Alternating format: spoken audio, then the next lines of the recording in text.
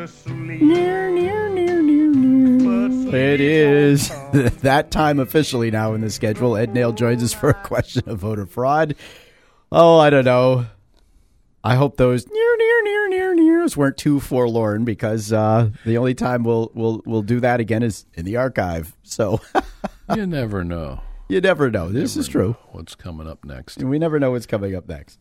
So, Ed, there's a movement on the well, not movement, but something's going on with the President's Election Integrity Commission. Yeah, the President's Election Integrity Project Commission has Is Bill Gardner, by the way, going to be able to make pretend that voter fraud isn't happening in New Hampshire as a member of that commission, or is the evidence going to overwhelm him? Well, that 5,500 number came into their possession. Mm-hmm. So he's got to sit next to them and explain, all right, but back on the commission. Back on the commission, one of the most prominent members is a guy named Hans von Spakovsky.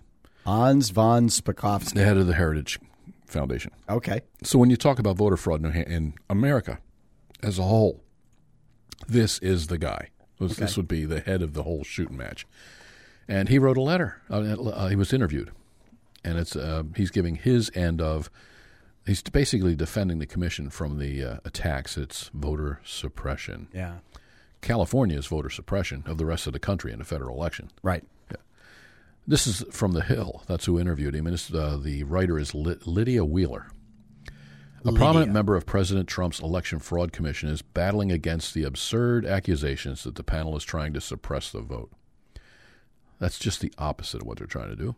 In a sit-down interview with The Hill, Hans von Spakovsky dismissed criticism from liberals who say the committee's main objective is not to stop voter fraud, but to make it harder for some Americans, primarily minorities, to cast a ballot. So now we're racist, too. Right. Well, that's always been the knock on these things. Gee, what's next? Right, because, well, minorities are disproportionately poor. They can't afford a driver's license or, a $10 state ID or whatever it is. They can't afford the very same identification they need to use. And for everything else. Whether it's cash a check, get their public assistance benefits, sure. And everything else. Yeah. But they can do it for that, but not to vote. Yeah. I actually find it amusing when critics say, the purpose of this commission is voter suppression. Well, that's BS, because, look, this is an advisory commission. It has no executive authority of any kind, Spakovsky said. The only thing we can do is write a report that makes recommendations, and then it's up to the states or Congress to do something about it. The idea is somehow going to keep you from voting is absurd, Spakovsky said. A former member of the Federal Elections Commission, von Spakovsky is one of the 12 members of Trump's voter fraud commission, which is chaired by Kansas Secretary of State Chris Kobach. The board has been plagued by controversy and legal challenges from the start. Oh, my, I'm shocked. Yeah. In due part to Trump's widely disputed claim that millions of people voted illegally in last year's election. Of course they did. Yeah, that's not – it says widely disputed claim. Interesting. Mm. Yeah, I mean, if you disputed have by who? Except the people who are giving cover to the ones that are – the same people are saying this is racist voter suppression.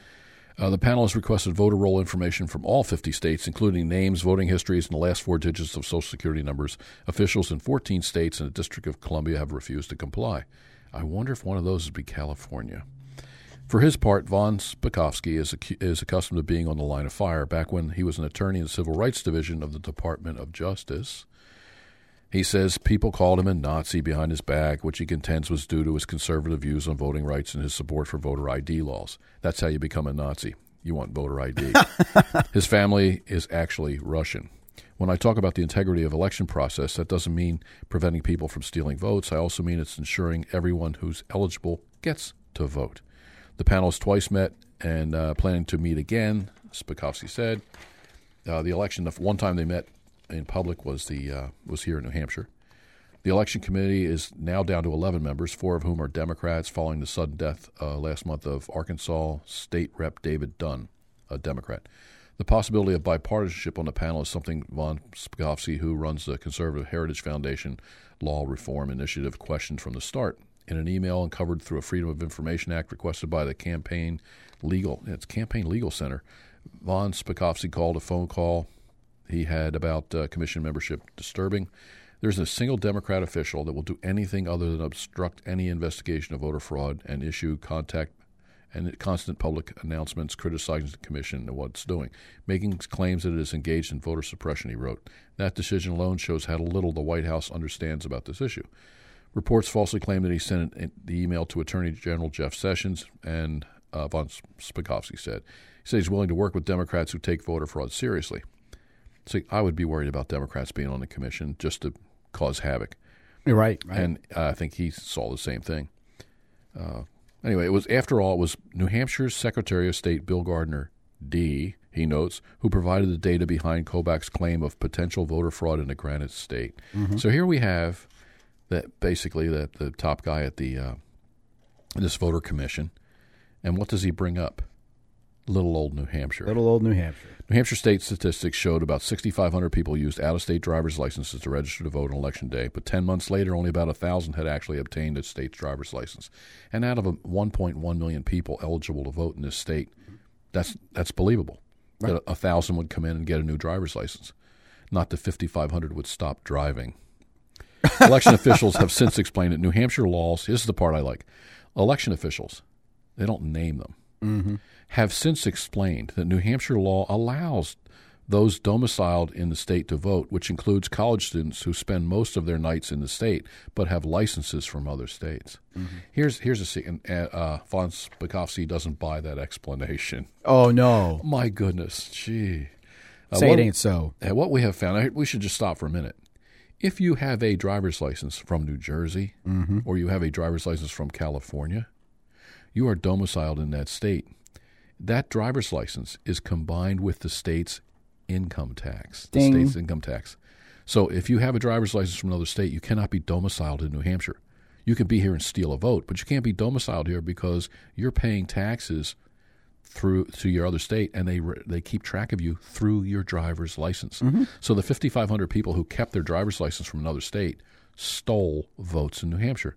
And von Spakovsky knows that. So he can sit right next to Bill Gardner and listen to a bold-faced lie. Now, it sells in New Hampshire, but it doesn't sell to the commission. And it's not going to, I can't believe it's going to sell to a new U.S. attorney or Trump. Trump is convinced he won the state because he did. Well, yeah. And Steve Bannon was here, same thing. Bannon has the numbers, Trump has the numbers, the commission has the numbers. Bill Gardner's going to be in a very small minority trying to explain how you can be domiciled in two states. And by the way, Lisa Freeman, who is a member of the Election Law Commission and probably listening to us online, there's a bit of a lag, is saying if you can't afford a state-issued ID, you can get it for free in this state. So there is no economic argument that says the poor can't afford to have a $10 state non-driver's ID. But then would you have two? Could you keep your driver's license from Connecticut and get a state ID here? Yeah. Probably.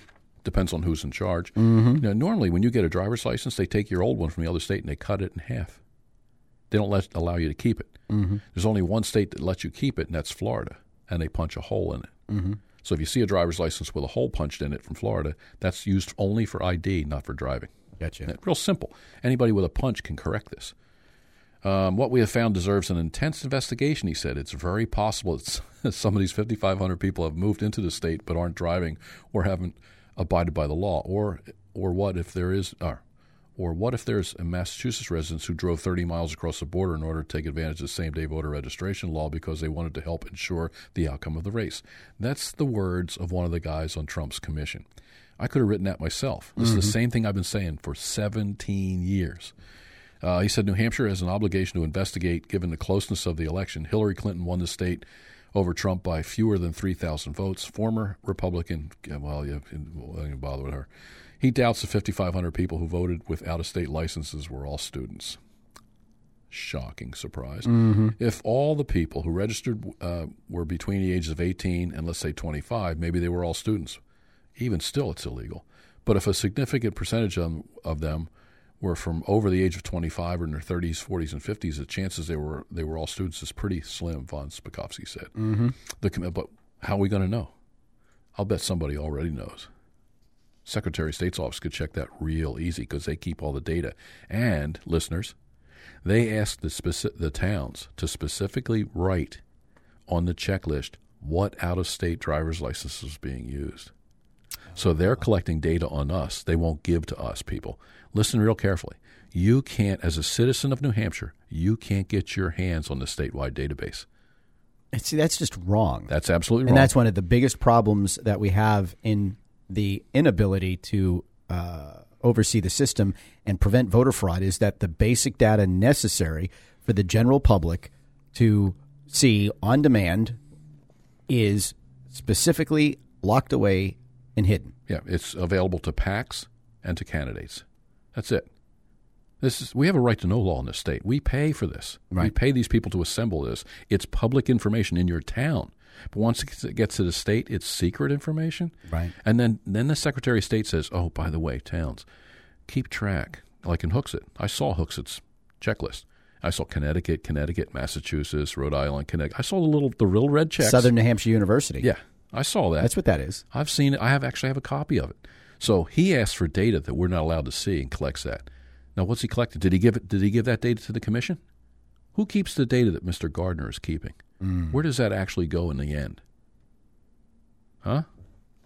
This stinks. It goes into Al Gore's lockbox. Pretty close.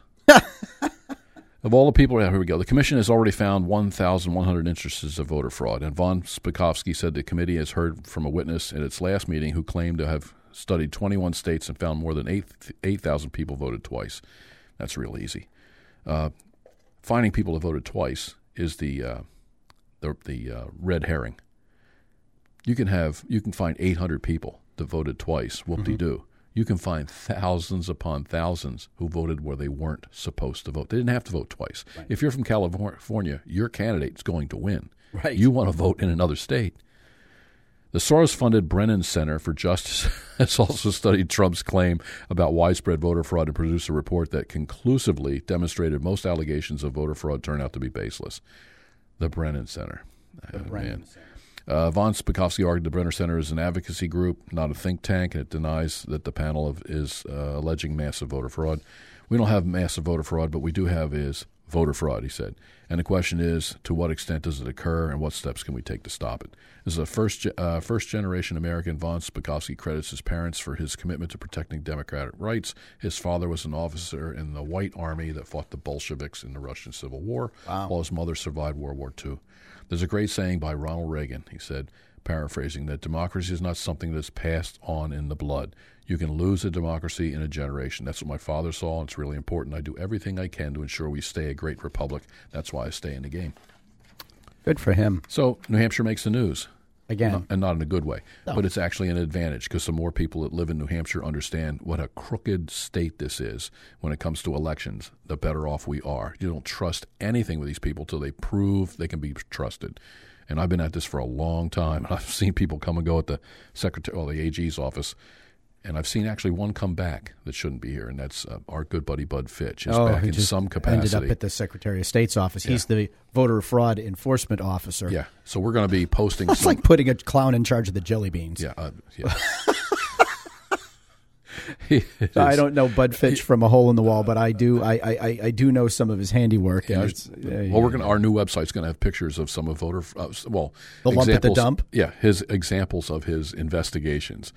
The one was we caught the Bedford school district clerk handing out ballots at the dump in Bedford. In violation of any number of laws. Yeah, a whole list of it says vote here today. And I confronted Bud Fitch with this, and I said, what does the sign mean? Like vote here today, 3 to 9. You hold up the sign, it's real easy to read. Vote here today, 3 to 9.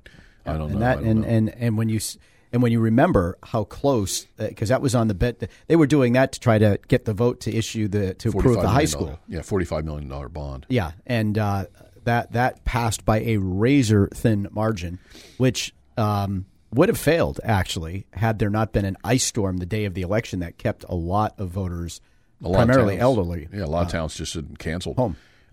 The other one is another famous investigation during his time frame was the Martha Fuller Clark. That the people from other states working in her home, basically renting, I guess. At one minute they claim they're renters, and the next minute, well, you can't rent in in Portsmouth in a historic district. Right. You can't rent rooms in your house. Right. So kind of, maybe we didn't, but we did, and they were really living here and all this nonsense. And the investigation said they had established a presence. Establishing a presence is what you do to vote here. You establish a domicile. Yeah. So you know that they all kept their driver's licenses. I know they did, and I've checked their voter histories in the other states they came from.